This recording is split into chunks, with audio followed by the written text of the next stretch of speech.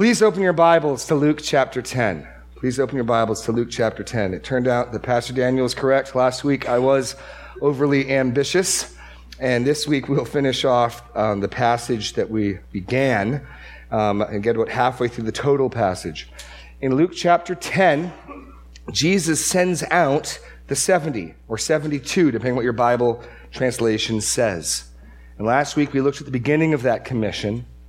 And this week we'll finish the commission, and the next week we'll look at their return and the Lord's response and their response. But I'd like to begin by just reading this passage in its entirety. Luke chapter 10, verses 1 through 24. After this, the Lord appointed 72 others and sent them on ahead of him, 2 by 2, into every town and place where he himself was about to go. And he said to them, "The harvest is plentiful, but the laborers are few. Therefore, pray earnestly to the Lord of the harvest to send out laborers into his harvest. Go your way. Behold, I am sending you out as lambs in the midst of wolves. Carry no money bag, no knapsack, no sandals, and greet no one on the road. Whatever house you enter, first say, 'Peace be to this house.' And if a son of peace is there, your peace will rest on him, but if not, it will return to you. And remain in the same house, eating and drinking what they provide, for the laborer deserves his wages. Do not go from house to house. Whenever you enter a town and they receive you, eat what is set before you. Heal the sick in it and say to them, 'The kingdom of God has come near to you.' But whenever you enter a town and they do not receive you, go into its streets and say, 'Even the dust of your town that clings to our feet we wipe off against you. Nevertheless, know this, the kingdom of God has come near. I tell you, it will be more bearable on that day for Sodom than for that town. Woe to you, Chorazin! Woe to you, Bethsaida!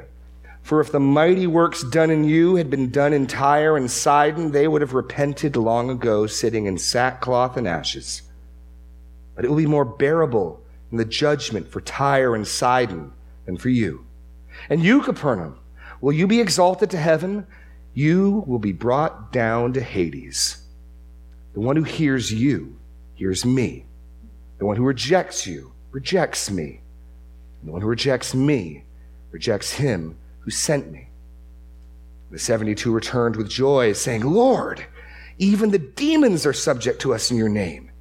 And he said to them, "I saw Satan fall like lightning from heaven.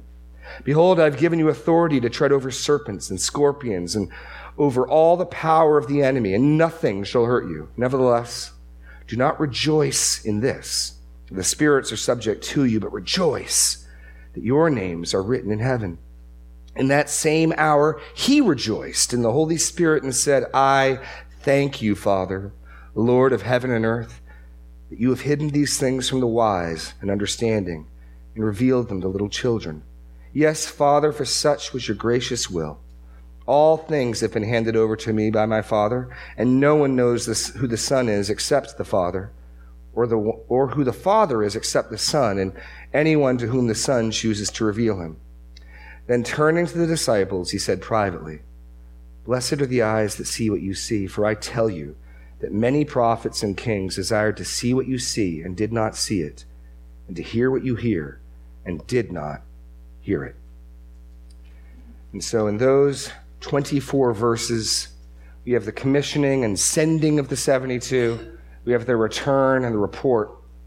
And last week, as we began to look at this, we understood that Jesus has now turned and has resolutely set his face to go to Jerusalem. We see that in chapter 9, verses 51 and 53. This is the turning point in Luke's gospel of Jesus' ministry. Up until this point in Luke, Jesus has been ministering in and around the Galilean region, near where he grew up.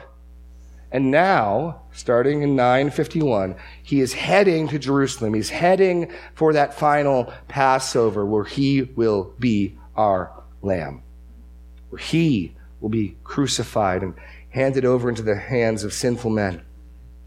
Now, he's going to take his time getting there, and he won't necessarily take a direct route. But for the next 10 chapters, Luke is narrating this progression towards Jerusalem. And it began with a call to discipleship and a further refinement of our understanding of what it means to be a disciple as 3 people along the road offer excuses for why they don't come immediately.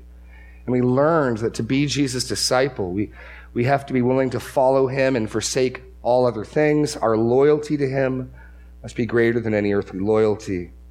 And we cannot hesitate, we cannot be continually looking back. And then Jesus selects 72 of his disciples, his followers, presumably men who have met this qualification. And he sends them out. And he multiplies his ministry. What once was one itinerant preacher, then had become 12 with his disciples in the beginning of chapter 9, now is exploded into 72. And Jesus laments that there aren't even more, that this is still insufficient for the harvest. And he sends them out and he commissions them, telling them what to do. They have a message of peace, and they speak for God. Jesus makes this clear at the end of the passage we'll be looking at today in verse 16. The one who hears you hears me. So when they enter into a house, they say, peace be on you. This is God's offer of peace. This is the gospel offer of peace, which is why Jesus makes it clear that when it is received by a son of peace, it truly rests on them. They've received God's peace. Our passage this morning begins to hinge as Jesus contemplates not those towns that will receive, but those towns that will reject. You see, even though they have a message of peace, when they are rejected, and we looked at this briefly last week, they're to shake the dust off their feet. Verse 11, even the dust of your town that clings to our feet, we wipe off against you. Nevertheless, know this. The kingdom of God is drawn near. See, one way or the other, as these men go out, the kingdom is advancing. The kingdom is drawing near. And it can draw near as envoys of peace and ambassadors of peace offer peace. And it can draw near as an army draws near. And regardless of whether the towns receive their report or not, God's kingdom is drawing near. But as Jesus thinks of that, it then hinges in his thought to these woes, beginning in verse 12. I tell you, it will be more bearable on that day for Sodom than for that town. Then he goes into pronouncing specific woes. Woe to you, Chorazin! Woe to you, Bethsaida! For if the mighty works done in you had been done in Tyre and Sidon, they would have repented long ago, sitting in sackcloth and ashes. But it will be more bearable in the judgment for Tyre and Sidon than for you. And you, Capernaum, will you be exalted to heaven? You shall be brought down to Hades. The one who hears you hears me. The one who rejects you rejects me. And the one who rejects me rejects him who sent me. And it's verses 12 through 16 that we'll be focusing on this morning as Jesus pronounces woes to those who reject Jesus and his word. Woe to those who reject Jesus and his word. In our passage, Jesus pronounced woes on the unrepentant cities. Now, this is a shocking report. A shocking report if you've been reading Luke's gospel. Now, of the 3 towns that he names, 2 of them have featured in Luke's narrative.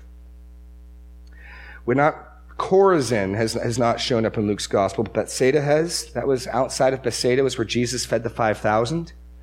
And we have nearly an entire chapter of Jesus ministering in Capernaum. And if you've been following along in Luke's gospel, you'll note that the response seemed to be largely positive. As crowds were getting more and more excited, as the people brought their sick to Jesus, as they were amazed at the power and the authority of his word. I mean, unlike his hometown in Nazareth where they tried to kill him when they heard his message. No mention of that going on in these towns. And yet as Jesus finishes his Galilean ministry, sets his face towards Jerusalem, here we receive his final word and summary on the region that he's been ministering for the entirety of Luke's gospel thus far.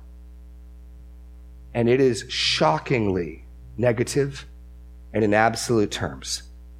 So we're going to look at this in 3 points. Let's begin. Point A. To whom much is given, much is required. To whom much is given, much is required. I tell you, it will be more bearable on that day for Sodom than for that town. And there's the principle. And that is a shocking indictment. In the Old Testament, surely no town had a greater notoriety for sin and wickedness than Sodom. given over to the sin of homosexuality and the attempted gang rape of the angelic visitors. This is a wicked town, and God destroyed and judged them in a spectacular way, unrivaled in the Old Testament of judgment. And so Sodom took on this reputation. It became a byword of the wickedest of the wicked. And Jesus says that the town that rejects his disciples that he is sending out, not even him personally present, just the town that rejects the people he sends, is going to be guiltier and worthy of greater condemnation on that day.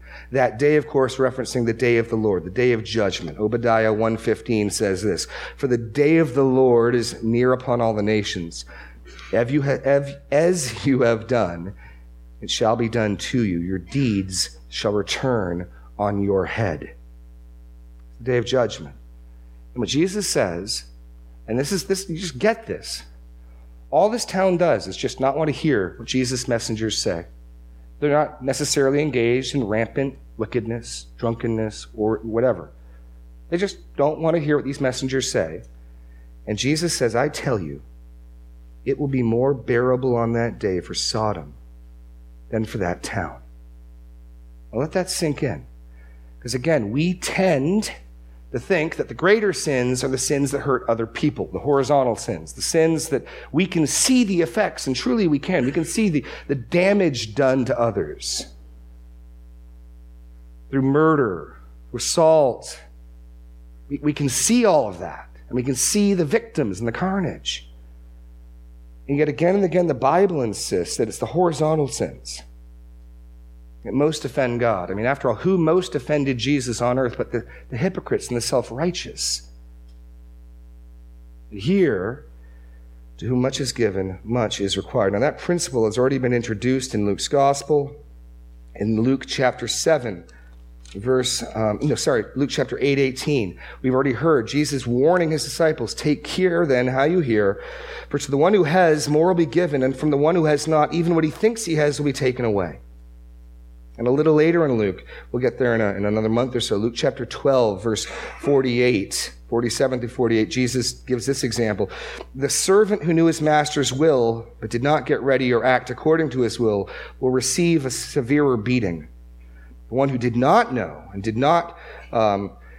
what was deserving of a beating will receive a light beating. To everyone who is given much, of him much will be required, and from him to whom they entrusted much, they will demand the more. And he's giving the example of a master who leaves a servant in charge of his house. To one servant, he tells him what he wants the servant to do. The servant disobeys. The other, he didn't receive instructions. He should have known what to do, but he didn't. Obviously, the one who is given more information is worthy of greater judgment. That's the principle here. And for all of Sodom's wickedness and all of their sin, they did not receive as much divine information and revelation as these towns to whom Jesus is sending the 72. That's the basis of the judgment. The other basis of the judgment is the importance of who Jesus is. I mean, there's an implicit Christological claim here. Rejecting the message about Jesus, Jesus says, is greater than the grossest, violentest group sin you can imagine. That is a bold claim on Jesus' part. What he's saying to his 72 is, whoever rejects you, and in doing so rejects me, is that town will be guiltier than Sodom. And in the judgment, it'll go easier on Sodom than for them.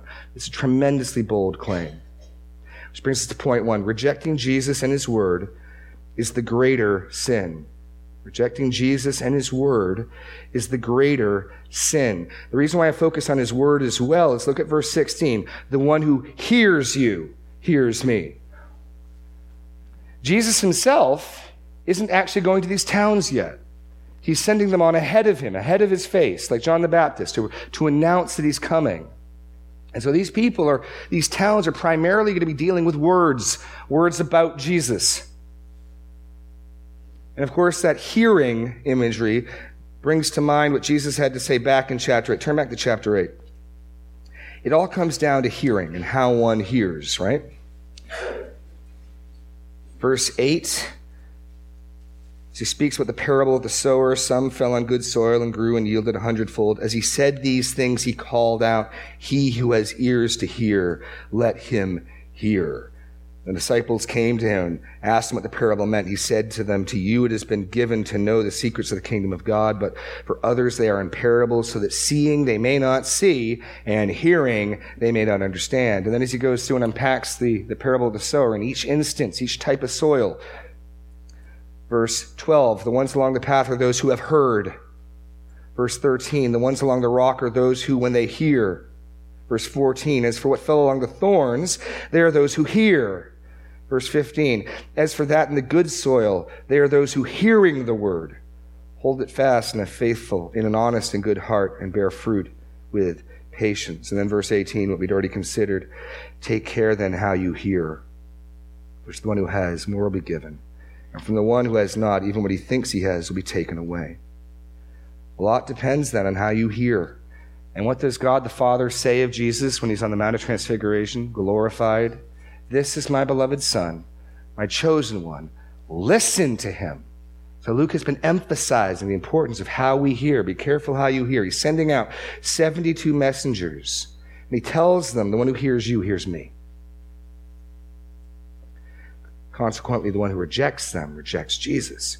Rejecting Jesus and his word is the greater sin. Too much is given, much is required. And that makes us uncomfortable because we're sitting right now in this very moment under God's word. We're reading and looking at God's word. That then means that we are responsible for more. It's so easy for Christians to want to point our fingers to a godless culture and point out sin and wickedness and things like that. And there can be times and places to do that, to be a witness in our culture, but understand what we do with God's word and the guilt we could incur because of our failure to respond trumps anything going on in the culture. That's what Jesus says. It'll be more bearable on that day for Sodom than for the town that rejects them. The second point is because spiritual privilege increases our culpability. Spiritual privilege increases our culpability. Now, there's some information about God that's been given to all men everywhere. For instance, the knowledge of conscience, accusing and excusing, is given to all people everywhere. There's no person to whom this grace, this knowledge of God and his law is not given. Likewise, Psalm 19 makes it clear that the evidence of God and his glory and his wisdom and his masterful power coordinating the universe is given to all people. There is no eye that has not seen, there is no ear that has not heard. Their message goes out to all the world. So God has indiscriminately given to each and every man, woman, and child on planet Earth the knowledge of conscience, the knowledge of him in creation.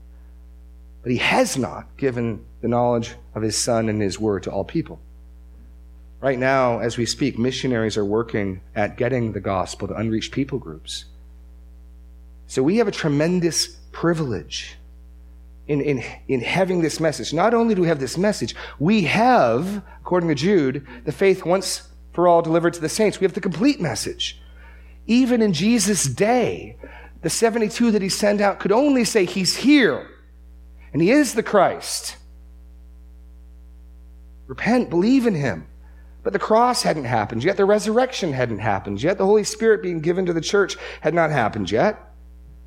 We have a more complete story. We have a better vantage point to understand what was taking place. We have Paul's epistles explaining significance of what was going on. Spiritual privilege increases our culpability. This is the reason why the author of Hebrews says this in Hebrews chapter 2, verses 2 through 3. Now listen to this. For since the message declared by angels proved to be reliable, and every transgression or disobedience received a just retribution, how shall we escape if we neglect such a great salvation?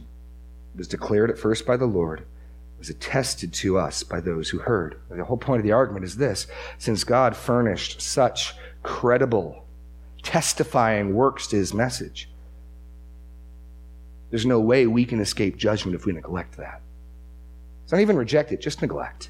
Just leave it for later, for another day. I'll get around to that.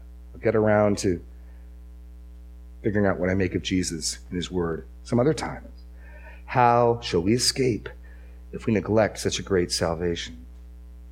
Now, I can imagine one possible escape route you can be thinking. Jesus makes it clear, and he connects the witness to the mighty works done. For if the mighty works done in you had been done in Tyre and Sidon, they would have repented long ago. And you're thinking, okay.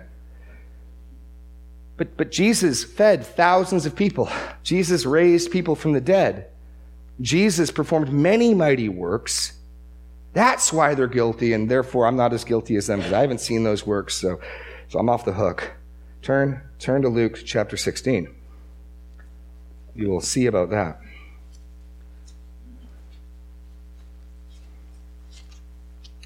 And in Luke chapter 16, Jesus tells the parable, or the story. People argue about whether it's a historical story or a parable, of the rich man and Lazarus. And I trust you're familiar with it. I want to focus on the second half of the story or parable, where the rich man is in hell and in torment, and he begins a dialogue with Father Abraham. So Luke chapter 16, let's pick it up in verse 27. Rich man then says, "Then I beg you, Father, to send him, Lazarus, to my father's house. For I have 5 brothers, so that he may warn them, lest they also come into this place of torment." So the rich man in hell is desirous that his brothers not join him there. Okay? You following so far? And what's going to be discussed here then is his strategy for evangelism and Abraham's. Okay? Abraham said, verse 29, "They have Moses and the prophets. Let them hear them." So the rich man, I want an evangelism strategy where resurrected people go around sharing this message. And if a resurrected person that they knew, because Lazarus would recline at the gates of the man's house, so they would have seen him going in and out. If this person they knew was dead came and told them and warned them and called them to repentance, then they would listen. He says, hey, they got Moses and the prophets, what we would call the Old Testament. Let them listen to that. Verse 30, he said, "No, Father Abraham, but if someone goes to them from the dead, they will repent." If I'd seen those miracles, I'd believe. If I'd seen Jesus feed 5,000, then I'd really believe. If I'd seen that widow's son raised from the dead, Jairus' daughter raised up, then I'd believe. Verse 31, he said to him, "If they do not hear Moses and the prophets, neither will they be convinced if someone should rise from the dead." God's word has more power, more authority than any miracle you could think of. And that means our responsibility for those who have God's word, who hears God's word, is raised all the higher.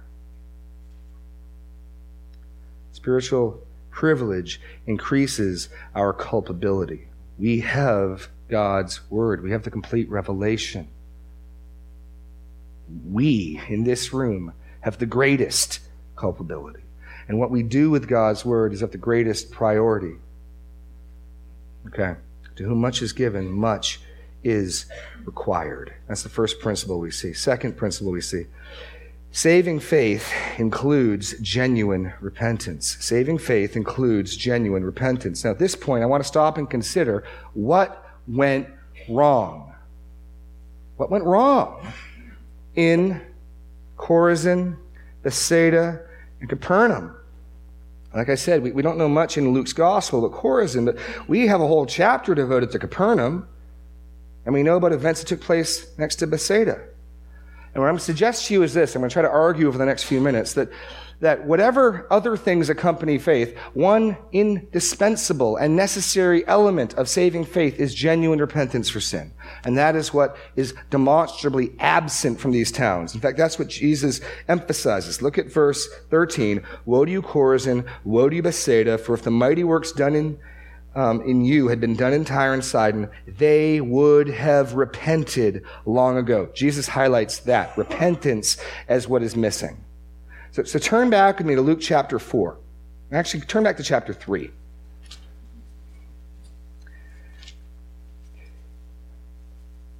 How does God prepare his people to receive his Son? What message does he send ahead? What word does he deliver in advance of his son? There's so many things he could say. I love you. I care for you. Preparing a great place for you. Luke 3:3. He went about in all the region of the Jordan, proclaiming a baptism of repentance for the forgiveness of sins. Now, that's the message of John. It's univocal in all the Gospels. He called the Israelites to repentance for sin, to come and recognize their uncleanness, to be washed ritually, to demonstrate their need of cleansing. But jump ahead to chapter 7 now. I'm going to pick up on something here. Pastor Daniel taught this passage about John the Baptist, and he's in prison, and he sends messengers to Jesus. Look at verse 28, chapter 7. I tell you, among those born of women, none is greater than John. Yet the one who is least in the kingdom of God is greater than he. Now get this. When all the people heard this, and the tax collectors too, they declared God just. Why? Having been baptized with the baptism of John. But the Pharisees and the lawyers rejected the purpose of God for themselves, not having been baptized by him. Who were the people in this passage receiving Jesus' message? Who were the ones who rejoiced when they heard what Jesus said? In this passage, only those who had previously repented of their sins under the ministry of John the Baptist and been washed. We see how John's ministry of repentance prepared people for Jesus. And we see here who are those who rejoice in what Jesus says and who are those who don't, those who received John's baptism. So turn back now to Luke chapter 4 as we look at this, because this is really stunning. Jesus gets rejected in his hometown synagogue in Nazareth. They try to kill him. They try to push him off a cliff. But then he goes to Capernaum. And all the indications of what we read in the rest of chapter 4 seem positive. If Jesus hadn't made this summary statement, I would have thought things went well, that Capernaum had received him. And yet, what does he say in verse 15? You, Capernaum, will you be exalted to heaven? You'll be brought down to Hades. So let's try to figure this out. In Luke chapter 4, starting in verse 31, he went down to Capernaum, a city of Galilee, and he was teaching them on the Sabbath, and they were astonished at his teaching, for his word possessed authority. And then the demoniac comes out and he declares, I know who you are, the Holy One of God. But Jesus rebuked him, saying, be silent, come out of him. Look at verse 36. They were amazed. So what's the first point? They were astonished and amazed at Jesus and at the power of his word. That's what Luke says clearly. Verse 32, they are astonished at his teaching. Verse 36, they are amazed. So these people who will be cast down in large part, the majority of them, to hell, were amazed and astonished at Jesus' teaching. They recognized the power and the authority of his word, and they were amazed by it. And yet they will perish. Next, we see in 440 that they believed Jesus had power and compassion to heal. It's a Sabbath day, but as soon as the Sabbath is done, verse 40, when the sun was setting, all those who were sick with various diseases. So this is all the people who knew anyone or had anyone in their household who was sick. This isn't just a few people. The entire town, if you knew someone or had someone who was sick, they were bringing them to Jesus as soon as the sun set down, as soon as the Sabbath ended, and every one of them was healed. Why? Not only did they recognize the power and the authority of Jesus' word and were amazed and astonished by it, these people clearly believed and expected that Jesus could and would heal all their sick, which he did. So they had confidence, belief that he can heal. He has God's power to heal, and he will heal. He cares enough for us that he will heal. Look down at verse 42 and 43. Chapter 4. When it was day, he departed and went into a desolate place. So Jesus is going to begin to move on now. He's taught in their synagogues. He's healed their sick. The people sought him and came to him and would have kept him from leaving. They sought out Jesus to keep him from leaving. They wanted him to stay. So what's wrong? What are they lacking? They're astonished. They recognize the power and the authority of his word. They recognize his power and his willingness to heal. They don't want him to leave. Jesus, stay, don't leave. And yet Jesus says in Luke chapter 10, in Capernaum, will you be exalted to heaven? You shall be brought down to Hades. Now, maybe there were some converts, some true believers from Capernaum, but by and large, the city in total is going to perish. And Jesus in Luke 10 identifies the missing ingredient. There was no repentance. What we don't see any reference of in Capernaum is them recognizing and dealing with their sin. We don't see anything related to that. Here's the point. There's plenty that Jesus offers that any person in their right mind would want. Who wouldn't want free food? Who wouldn't want immediate healing from all sickness and disease? Who would not want that? But again and again, what Jesus also brings to the table, what Jesus also calls of people, is what offends. His declaration that we are all sinful. That was what offended his hometown in Nazareth, as he taught them, you guys are just as sinful and have no leg up over a pagan Gentile leper like Naaman or the Syrophoenician widow. You've got to come to God on those terms, recognizing you don't have chips with him to spend, but that you come, as he said in the Sermon on the Plain, poor in spirit, hungering and thirsting for righteousness. There's no mention of that at Capernaum. Turn finally to Luke 9, 11 through 12. Luke chapter 9, 11 through 12, where we deal with Bethsaida.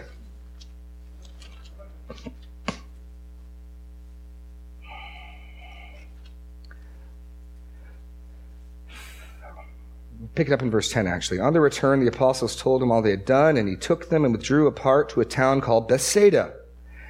When the crowds learned of it, they followed him, and he welcomed them and spoke to them of the kingdom of God and cured those who had need of healing.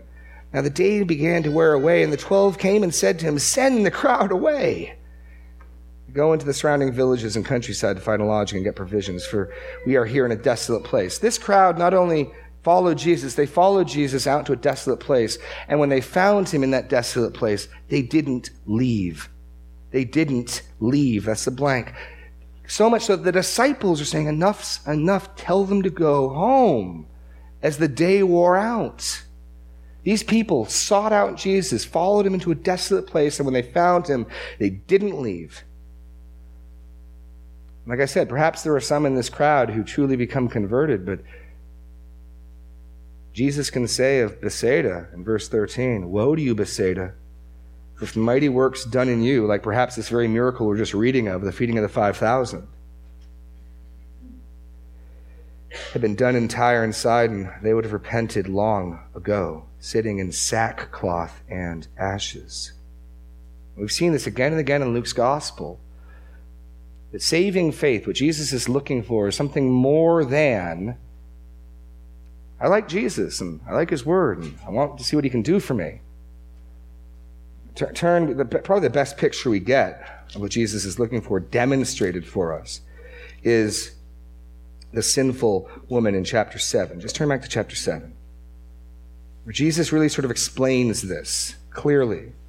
Verse 36, one of the Pharisees asked him to eat with him, and he went into the Pharisee's house and reclined at table, and behold, a woman of the city who was a sinner, and she learned that he was reclining at table in the Pharisee's house, brought an alabaster flask of ointment, and standing behind him at his feet, weeping, she began to wet his feet with her tears and wiped them with her hair of her head and kissed his feet and anointed them with ointment.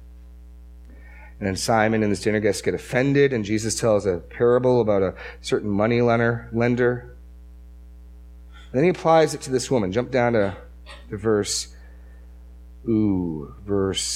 47. Therefore, I tell you, her sins, which are many, are forgiven, for she loved much. But he who is forgiven little loves little. And he said to her, your sins are forgiven. When those who were at the table with him began to say among themselves, who is this who even forgives sins? He said to the woman, your faith has saved you. Go in peace. Here's a notorious sinner willing to recognize her sin. What is she treasuring about Christ? That her sins have been forgiven. What she's got her eye on is not the benefits Jesus can give apart from dealing with sin. She's aware of her sin. The whole community is aware of her sin. And she knows that her sins have been forgiven, so her heart overflows in love. Here's a woman who is focused on and dealt with her sin, brought her sin to Jesus, been forgiven. These towns were excited about Jesus, the miracle caterer. But they were unrepentant and unwilling to deal with their sin. That's the only way to explain this. It's not a negative word in Capernaum of Jesus' ministry. It all looks good. It all looks promising. And those things that I've listed can and are frequently elements of saving faith. A desire to find out Jesus. Don't leave. Being astonished and amazed, recognizing the power of his word. That's good. Believing that he's compassionate and powerful. Jesus said in Luke chapter 9, probably most clearly, if anyone would come after me, let him deny himself, take up his cross daily, and follow me. For whoever would save his life will lose it, and whoever loses his life for my sake will save it. For what does it profit a man if he gains the whole world and loses or forfeits himself? There it is. Self-denial, cross-bearing, following after Jesus. Like Levi, who left everything and followed Jesus. Like Peter and the fishermen, who left everything and followed Jesus. Okay, one final point then. How one responds to Christ's ambassadors is how one responds to Christ and also his Father. That's the last point Jesus makes in verse 16 as he sends out the 72. The one who hears you, hears me. The one who rejects you, rejects me. And the one who rejects me, rejects him who sent me. 2 points I want to make quickly here. First, asking questions, actually, not even points. How do we respond to Christ's ministers?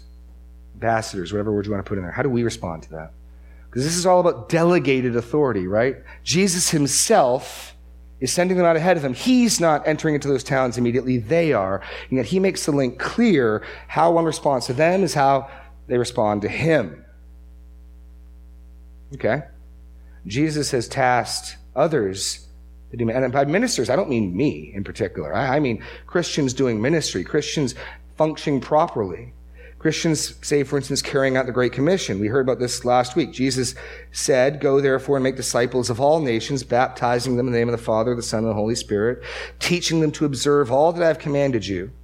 So wherever Christians are calling on people to be disciples of Jesus Christ, they are commissioned and functioning under that commission, speaking for the Lord. We saw in 2 Corinthians chapter 5 last week that when we rightly preach the gospel, who is the one pleading and speaking through us? Therefore, we are ambassadors for Christ, God making his appeal through us. We implore you, on behalf of Christ, be reconciled to God. No, whenever Christians are properly functioning in their ministry, speaking God's word to others, this same principle of how you deal with them is how you deal with God applies. So I just want to stop and ask, how do you deal with a brother or sister calling on you to repentance of some sin in your life, exhorting you with some truth? How do you respond? How do I respond? Those people God raises up, because the same principle of how you respond to them is how you respond to Jesus, is how you respond to the Father applies. In Acts chapter 9, when the risen Lord appears to Paul, who does he say Paul has been persecuting? Saul, Saul, why are you persecuting me? Because what Saul is doing to those Christians, he is doing to the Lord. That same principle of representation applies. How we respond to our brothers and sisters in Christ, speaking the word of truth to us, is again how we respond to the Lord, which is why there's such an emphasis in the New Testament on the unity of the church, because Paul can say, is Christ divided? No. It's unthinkable that we can be right with God and not right with our brothers and sisters because they bear his image. 1 John 4:20 makes that clear. And finally, I'm going to ask this question. How do we respond to Christ's word? How do we respond to Christ's word? In 1 Thessalonians 4, chapter 8, Paul says this. Again, the scripture again and again making it clear how you deal not just with Christ's ministers is how you deal with him, but how you deal with Christ's word is how you deal with him. 1 Thessalonians 4:8. Therefore, whoever disregards this disregards not man, but God. It's Paul about what he's writing. Disregard God's word, you disregard God, who gives his Holy Spirit to you. Or more remarkably yet, in Hebrews chapter 3, verse 7, you got to pay attention sometimes to how verses get introduced. He introduces a quotation of Psalm 95 by saying in Hebrews 3:7, therefore, as the Holy Spirit is saying today, if you hear his voice. Because again and again, the Bible makes it clear that when God's word is read, God is speaking. So that's the principle that's raised up. We saw last week, God has offered peace. He's got a free offer of peace on the table to all who want it, to all who hunger and thirst for righteousness, who are poor in spirit. But hearing that message of peace raises our responsibility and our culpability. And sitting day in and day out and week in and week out under God's word raises our culpability. If there are any here who reject this, who superficially accept this, understand it'll be worse for you on the day of judgment than for any unbeliever outside. The offer is there on the table that Christ is calling. Christ is calling. We're about to celebrate the Lord's Supper in a few moments. And it's a picture of Christ giving himself for us and us feeding off of him. And that offer is still there, that you can come, you can have Christ. But understand that the tremendous culpability you share for hearing God's word.